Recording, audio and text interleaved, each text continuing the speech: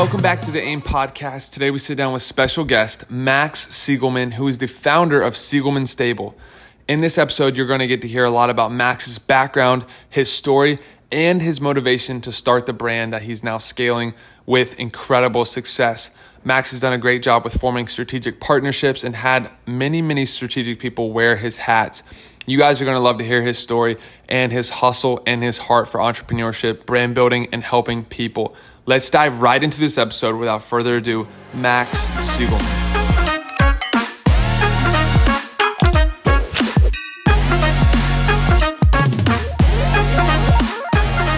Max, thank you so much for coming on the AIM podcast. I appreciate you having me, Doug. Pumped to be here. Dude, I'm pumped. Ever since we met, man, in Denver at the HBLT event, man, you have such an inspiring story, and it's so cool to see the things that you're accomplishing, but more so getting a chance to meet you. I can sense that drive and determination, and I'm really pumped to share your story here on the show today. I appreciate it, man. And I'm appreciative that Mazza brought us together through HBLT. It was a great event. Happy he invited me out to speak and take part in all the stuff. Absolutely. No, it's a great event for sure. He brings together some really incredible people that, buy into this vision of just like maximizing your life. Like how, what are you willing to do to accomplish what you want to accomplish? And when you can surround yourself with people that have a very similar mindset, I think it's really powerful. And that's a big piece of, why I've been so thankful with this podcast, the guests we're able to bring on. I'm hoping bringing so much value to the listeners and encouraging them to take that step of faith and pursue the things they want to and pursue the things they feel called to. It just takes some work and some hustle.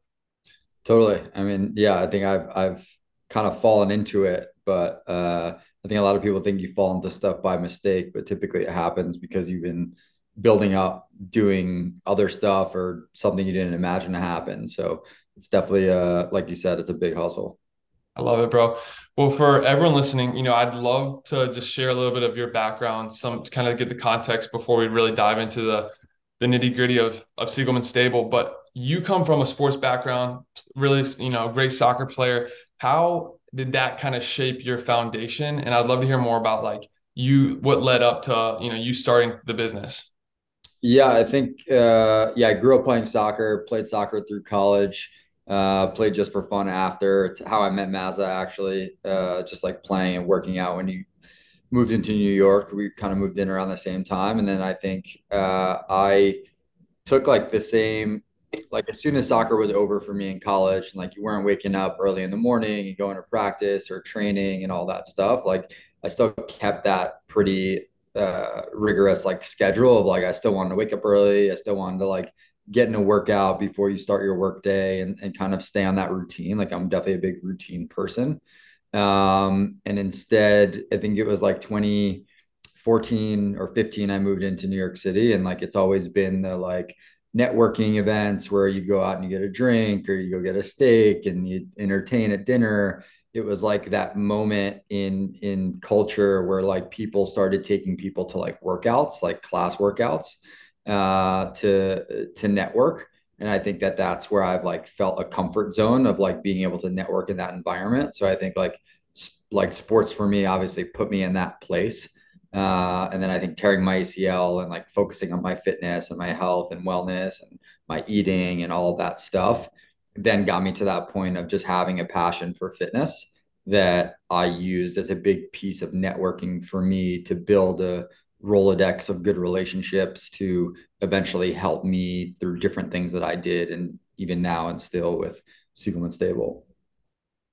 That's incredible, man. I think it's so cool how we're all called to different areas. We all have different passions. I have a sports background, play college basketball, but the parallels between successful athletes and people that, at least were dedicated athletes to success in the real world or, after sport, I think it's so strong. And it's so cool to see all the different little nuances of the things that you collect and the skill sets you acquire in that sport and that training that you're able to apply and see success in other areas as well. Yeah, I mean, I think it's like the automatic like commonality or relatability that like you have that bond with the person, even if you met them 30 seconds before you start working out together. And you kind of already have that rapport, you already have the similarity and that thing in common. And then that just helps build that foundation of a potential relationship or networking opportunity. 100%. I want to talk about Siegelman Stable. Obviously, it's your brand, what you've created. I would love to hear more of the backstory of what motivated you to start the brand. I know a little bit of it from HPLT, but I'd love to maybe you share the story just for our listeners and kind of what got you put it on your heart to make that move. Yeah, it happened by mistake, kind of. So my dad is a racehorse trainer. He did it even before the 80s, but in the 80s he started his own racing stable and started training horses for different owners or different groups of owners, before owning even a piece of his own, but always kept training for other people. And throughout him training, and that's how he made a living and supported our family. And my mom worked as well, like that.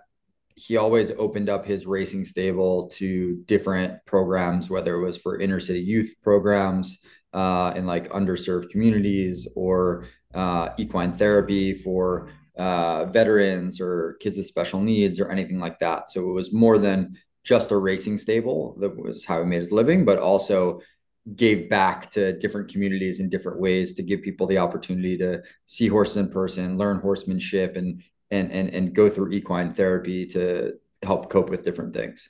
I never had anything to do with the horse side of business at all. I stayed away from it. I don't know if he strategically did that or not, but I just never got involved with it in any way. But obviously, grew up around horses more than most kids who grew up 30 minutes outside of New York City.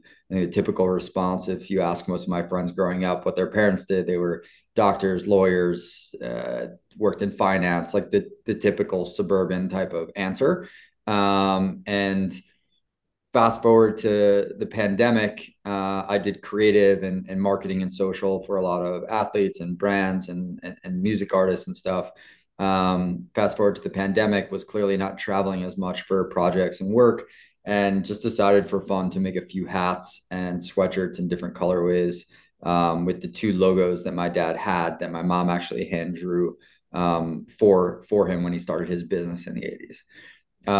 My intention at the moment was just to remake a look of a hat that he had made in the 80s that I had like one that was left. And then using the graphic that was on a jacket that my grandpa's name was embroidered on a sweatshirt in a few different colors, and really just make them with a whopping $400 or so for like myself and my brother and my parents and family and friends that wanted them, with no intent to sell it. But once I started wearing it, once other people started wearing it, I was just hit up enough on Instagram to finally decide to like, all right, I'll make some more of this stuff and just like reinvest my money back into it, like that few $100s, and launch a Shopify and see what happens.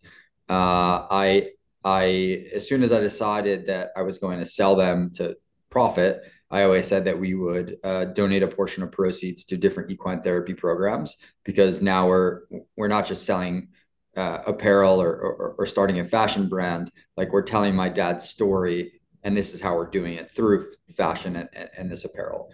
And that's how it really started. Like, the first time we did it, obviously I wasn't making a ton of pieces, sold out. I was like, all right, maybe we got something here, reinvested all that money back into it, did it again, sold out.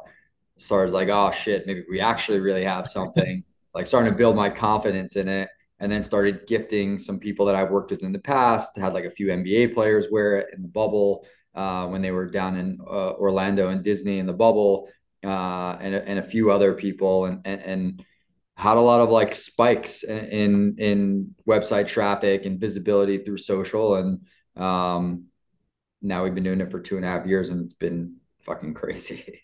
Bro, let's go, man. First off, congrats, dude. That's no easy feat. And we've been fortunate to have different entrepreneurs on the show from so many industries. And you're pretty unique in the way you're attacking and building this brand. It's a special brand. And it's so cool to hear the roots that are, just driven from family and like the values that you guys have built your lineage on. Like, it's so cool. And I think you guys stepping out and really prioritizing and making it known that you guys give back and have a reason for what you do, I think is really, really important, and makes it that much more special. Yeah, and I think like we're in a place now that it's so easy to start a brand. Like, the creator economy like makes it, which is great. And I think that there's a lot of opportunities and there's room for everyone. But I think having that brand history and that heritage story and having a purpose, I think is really what helps break through a lot of that clutter and noise. 100%. That's incredible. Now, before you said you kind of stumbled into by accident and then you started to kind of gain momentum. Did you have any personal like experience or background in business, like as a kid, like selling lemonade or flipping shoes? Like, did you have any type of hustle like experience, or was this kind of your first stab at like, okay, I'm going to try to, build a Yeah. business? I mean, I definitely sold lemonade in iced tea at some point, and I think I actually vaguely remember having a killer day where we made like $1,200. So we must have had a busy corner when On lemonade? I was like real young. Yeah, like Oh, we were crushing. We were overcharging and crushing. I definitely flipped sneakers for like a little bit. I think my fiance has talked me out of spending so much money on sneakers now.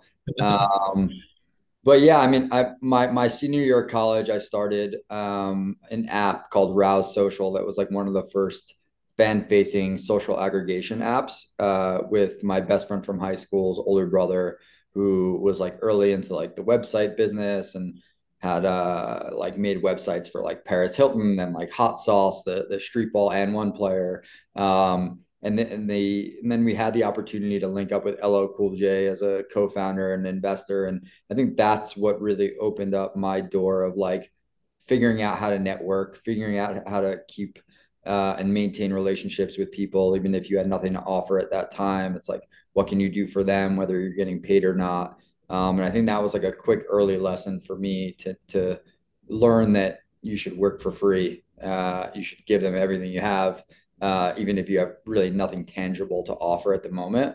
And then figure out how to keep that relationship if valuable for both of you and it makes sense. So I think like the hustle for me was like maybe not necessarily uh, money driven or immediate money driven. It was more about like my network being my valuable piece in moving forward with stuff. for sure. And I want to dive into that a little bit deeper if you're cool, because I think that's a piece that you're obviously an elite connector, an elite networker. I don't really like the term network. I think connecting is so much more strong. I think it gets thrown around. Everyone's like, I want to network, I want to network. But I think when you can connect with someone and really find something in common, some way to, exchange value back and forth. But I'd love to hear more of your process with that. Because you talk about when you're just getting started, I feel like a lot of people that listen to the show are like, I want to get connected. I want to like meet the right people. I want opportunities. Yeah. How do you kind of get in the door? Because obviously now you're in a position where you have extreme credibility. You've got a strong brand. You've got XYZ wearing your hats. Like you have a lot of pull.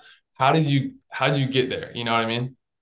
It's a long road. Like I think it took me probably 8 to 10 years to figure out one, how to monetize it. I think that's like one of the toughest things. Like you can't put on your LinkedIn or on your resume that you like are a professional dot connector. Like that's not a job. I think they're like it's hard. It's so hard to describe. Like there's not one strategy that works. There's not one way to make a connection or to make a relationship with someone that works. Like you need to feel it out. Like we were just saying, like a lot of I'd say 90% of my connections up until 2020 were through fitness. Whether it was LL Cool J, whether it was Brian Mazza, whether it was whoever, like it was through fitness. Like that was like the main ground for it. And then we brought it out into different verticals of life and what we were working on and what we were putting our money or our time into. So I think for me, it's like it took me a while to figure out. I still have there's times still now where I'm like, oh, I don't know how to monetize that. But I think the right mindset, like if your first instinct is like, how do I monetize that? It's not for you. I think like for me, it was like, I'm not about to I'm happy to introduce people together and not try and figure out immediately how to monetize that. Like it's very hard to ask to be like, okay, I'll introduce you to this person, but if something happens in the middle between you guys, I want some skin in the game. Like that's a really hard conversation, especially for like a 20 something year old that like is still trying to figure it out and you're still trying to figure out what value you bring to the table other than making that connection, which by the way is very valuable, like very valuable. I don't want to understate that. Sure. I think it's a buildup. I think you need to learn, and I don't think that there's only one way to do it. Yeah, 100%. I've been around some people that have kind of taken the approach of like, obviously you need to do it in a thoughtful, like there's a way to do this, but just give, and good things come back. And it's like if you're known, you're doing it intelligently, like you're bringing people together, you're trying to help, you're trying to connect, you then become extremely valuable because people know what you're capable of. And if they don't take care of you, you're likely not going to continue to give. And I think you can do it in a way that's fair, in a way that's helpful, in a way that's beneficial to all people. But it's definitely an art. It's definitely a skill, and I think it's something you have to go into it with the right heart posture. Yeah, it's a lot more art than science or math. Definitely a lot of art. I think like I mean there are people who are you would be like they could DM anyone because of their name or what they did or what sport they played or what album they put out or whatever their name is, and they won't be the one to reach out to that person direct. They'd rather ask me or ask someone else to make that connection. Um, so it's just like, so if they're not comfortable in doing that and reaching out and trying to make that connection, like there's no reason that you can't become that person if that becomes your art to do it. For sure.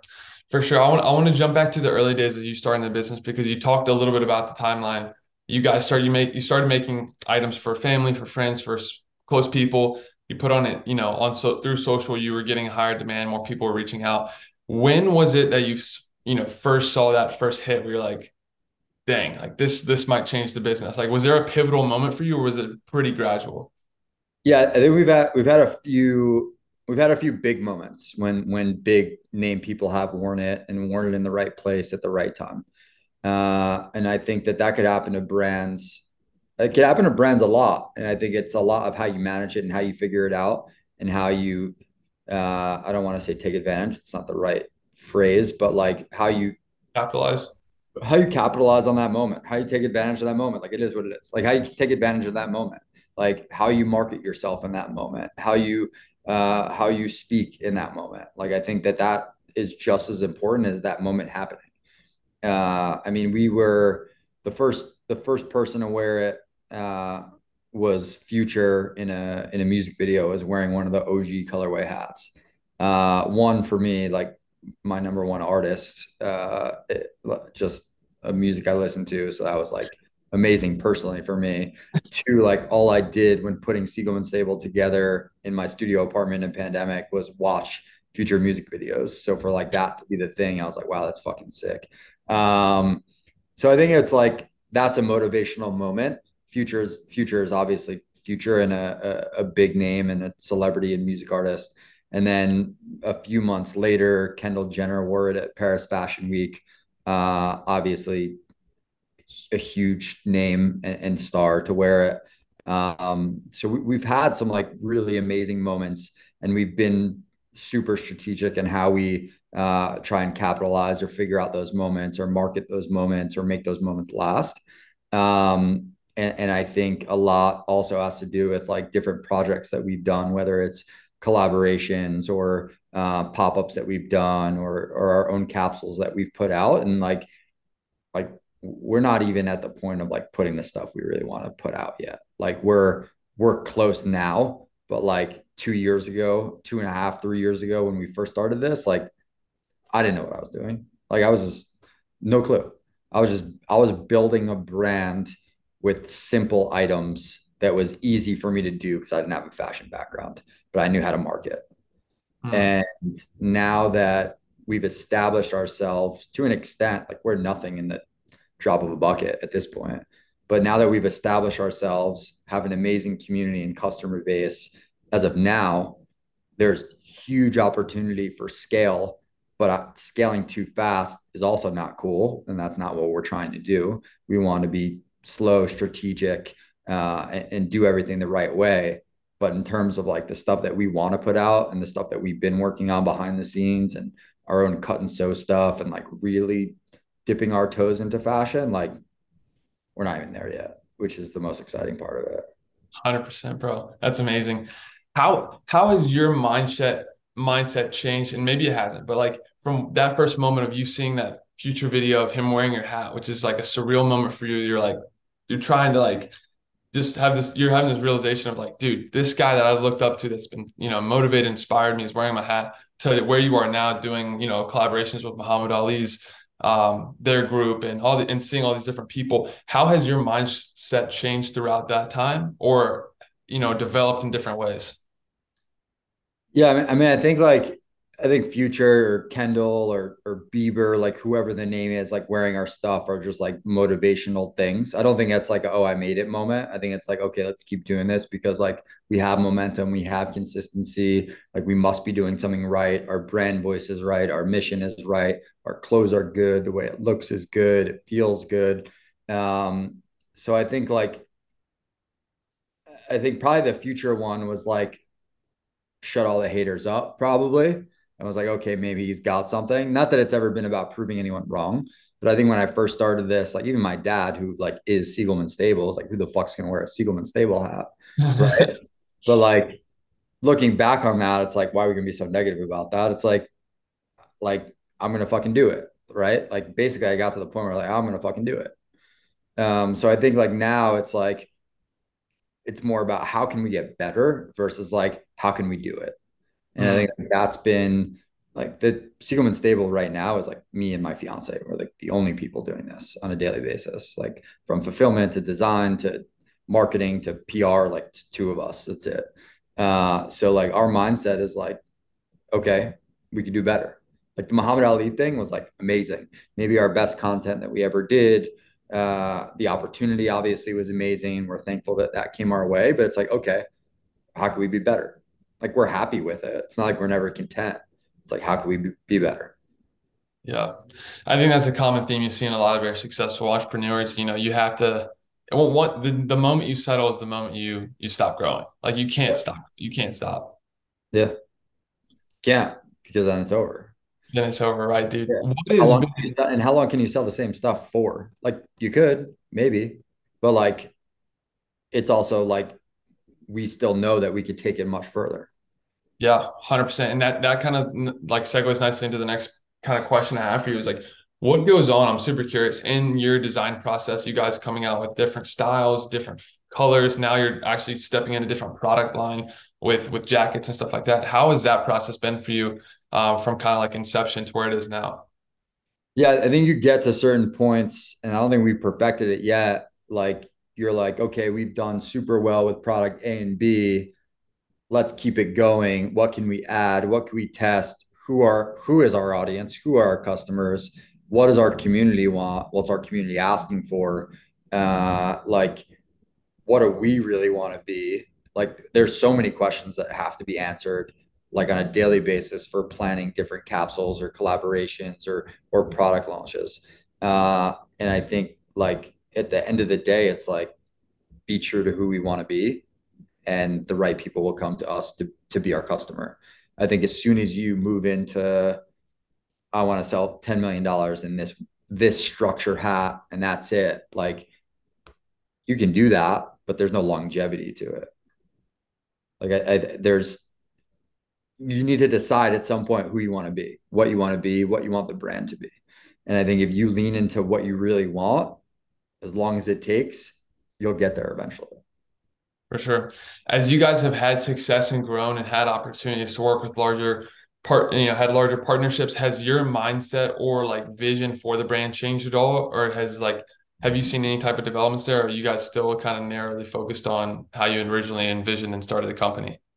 Yeah, I mean, we're super like head down. Like if someone comes to us and wants to do a collaboration and we're not aligned, we'll pass on it. It doesn't matter how big they are. Like I had to say the hardest no that I've had to do so far, and I won't say who it was a music artist that I probably listened to for 90% of my childhood. Wow. And like to have to say no because you just didn't see the brand alignment for how the product would where the product would be and how it would be sold and all of that is like not fun. But also in the back of your mind, it's like, oh, I can do that. But it's also not fun. So I think it's just like we are we're still so young, right? Again, like we're still a drop in a bucket. Like we're still so careful about how we align our brand, who we align it with, and like what we're doing from a product perspective and where our product lives that like you can make one wrong move and like that's not that's going to be a bad look for you and could turn your business into or move your business into a way it shouldn't or you don't want it to be. So 100%. That's interesting. I have full respect that you take that much, caution and care with those decisions. I think right now we live in a world where the power of social media is so strong that smart brands are aligning with other brands and doing partnerships to kind of gain access to their communities, their customer base.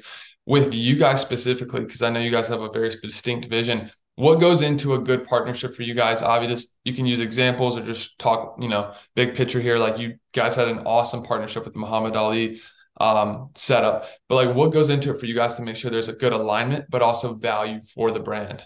Yeah, I think the first thing is like the responsibility that comes with having a brand that's your actual name is like a lot bigger deal than if I just started a brand and called it whatever, right?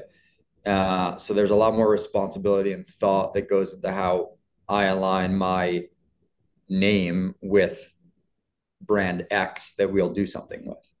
I mean, the Muhammad Ali one is a great example, right? It's like we could tell, like Muhammad Ali is like untouchable name, right? Like to me, it's like an untouchable name. If you go anywhere in the world, 99% of people that you talk to and you say the name Muhammad Ali, one will know it, and two will have 110% positive things to say about him as a human being. So that alignment is easy, right? I think the next piece of that alignment is like why. And for us, the why is like he had one, he's from Lexington, Kentucky, which is like horse capital of the world, and had strong relationship with horses. And we hope that, and we think that we told that story pretty well through our content that we created. And we even went to his estate in Deer Lake in Pennsylvania and shot our content for the campaign there. Another example, I guess, would be well, a totally other side of the spectrum is what we did at Super Bowl with Johnny Walker Blue and Don Julio 1942. So all of a sudden, you're going to align yourself with liquor brands, but you're aligning yourself with two basically luxury liquor brands that have heritage, have been around for a while, are looked at as the top shelf liquors, and completely aligned with luxury. And I think that's where we see ourselves, whether it's today, tomorrow, or in a year, at that point as a top shelf luxury brand. So I think all of those things play a huge part. So number one, brand alignment, two, storytelling, and three, can we tell that story together that's cohesive and makes sense? That's amazing. No, that totally makes sense. And I'm sure it's easier said than done a lot of times, but when you nail it right, it can be a really powerful lever for the business just to continue to grow, expand, and obviously bring value to your customers. Yeah. Yeah. I mean, definitely a lot of thought goes into it. So yeah, it's sometimes not as easy as said or done.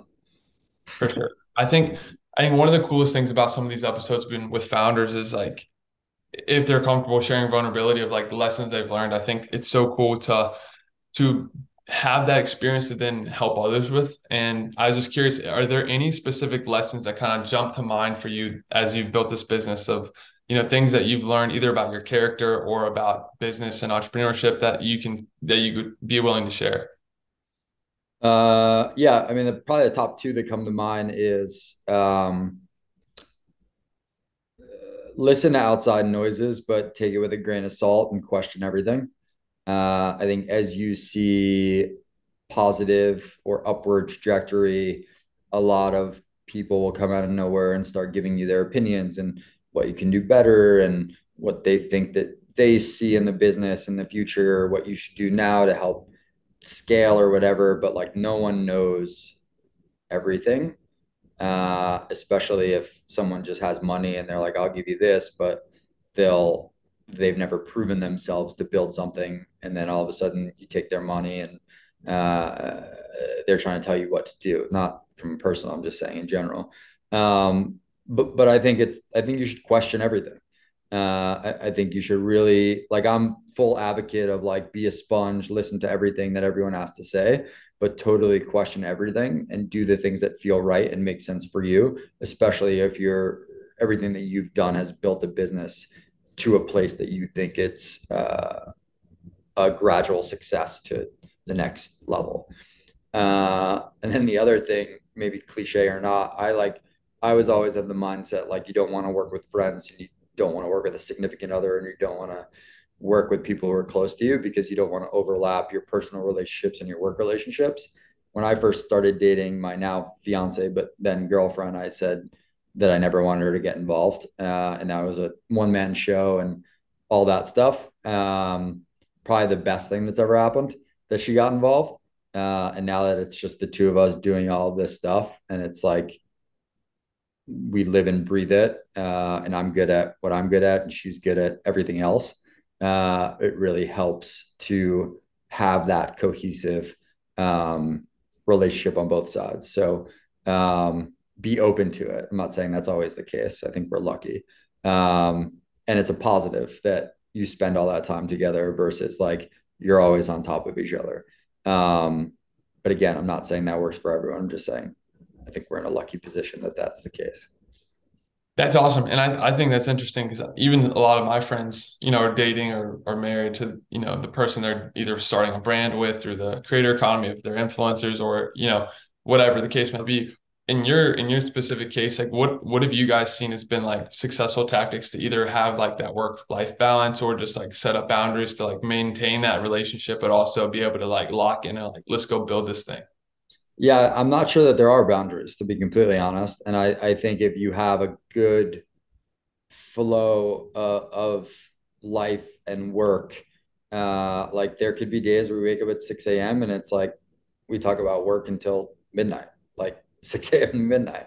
And then there are days where, but like at the end of the day, it's like you get to travel with that person for work. You get to work with that person all day. Like we talk about all the time that we like put the spin on it that we're lucky. But like if you think about pre-pandemic and before that, I mean, when our parents working or whatever, it's like my parents only saw each other like for 3 hours a day. Like my mom ran out the door to work. My dad was gone at like 4 or 5 in the morning to go to work. And then they got home at night and you had dinner and you put the kids to bed and you made them do their homework. And like that was it. So it's like we're in a lucky situation where it's like you do get to spend all that time together. And maybe some people don't want that, but it works for us. It's awesome, man. No, I respect that. I think that makes a ton of sense. I want to talk about where all this is headed.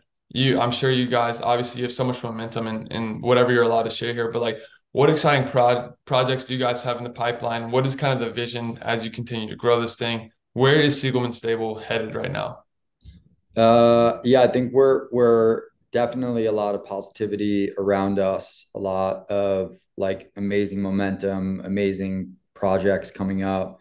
Probably have 10 to 12 in the pipeline that's just either our own or collaborations with sport teams or other brands or whether it's fashion brands or other. But I think the most exciting thing is just like our own cut and sew pieces that we're now just developing our own stuff versus like ordering blanks and that whole game. And that's how I started it. So I think just seeing the progression and kind of where it's going and having that build up is really the exciting part of it. So on the up, hopefully, overall on the up. That's amazing. I'm excited to watch you continue to crush it, bro. It's been so cool to see all the success you're having and the positive impact you're having as well. I think it's a really special combination. Not everyone can do it, but you're doing it in such a cool way, man. So I'm super pumped for you. I appreciate it. Let's go, dude. My last kind of question, and this is more just like business 101 with like different, obviously there's so many different business models. Some people try to bring products or services to market that scale very quickly, and are kind of reaching the mass market. You guys, I feel like are a little bit in a more niche situation. You guys are very, very smart and strategic with marketing. You guys have had a lot of success with drops and selling them out very quickly. With the model you've approached and you've kind of gone after, how does that model scale? You talk about this earlier, like you're positioning yourself in a way that you'll be able to scale this. How does this idea and this brand scale to the masses while also maintaining the integrity of what you guys are trying to accomplish? Yeah, I think that's the fine line of figuring that out, right? Like I think that that's the biggest I think that's the biggest question that a brand, when they get to like our point, has in trying to figure out. You want to keep the limited, you want to keep a secondary market, a healthy secondary market. You want to see products on resale, but you also want to keep revenue moving and have that. I think like we've we've done that model, and I don't see us changing that model on our limited stuff. I think there could get to a point where we have certain items that are always around. Uh, and I think that as we continue to grow our offerings in terms of different pieces, it opens the door to have stuff sometimes always available, some always on products. But having that limited drops and all that stuff, I don't see changing. And we've had opportunities too to be in stores and all that, and I just don't see that is where we are at the moment, and so we're not doing that. For sure. It makes a ton of sense, man. I'm pumped for you, dude. Max, thank you so much for coming on the AIM podcast. You've been a tremendous guest, and I appreciate you taking the time to share all the value and experience that you have and all the cool things you guys are doing with Siegelman Stable. I appreciate it, man. Thank you for having me on. Always good to see you. Let's go, bro. Thank you guys so much for listening to another great episode of the AIM podcast. I hope that you enjoyed this conversation, and if you found value in it, I ask that you kindly share this with a friend. We want to continue to grow this community and help more and more people every single day. If you have any questions for me, or if I can ever help you anyway, please reach out to me at Doug Elks on all social, and I'd be happy to help you out. Let's get after this week. Let's crush it. And as always, keep ambition in mind.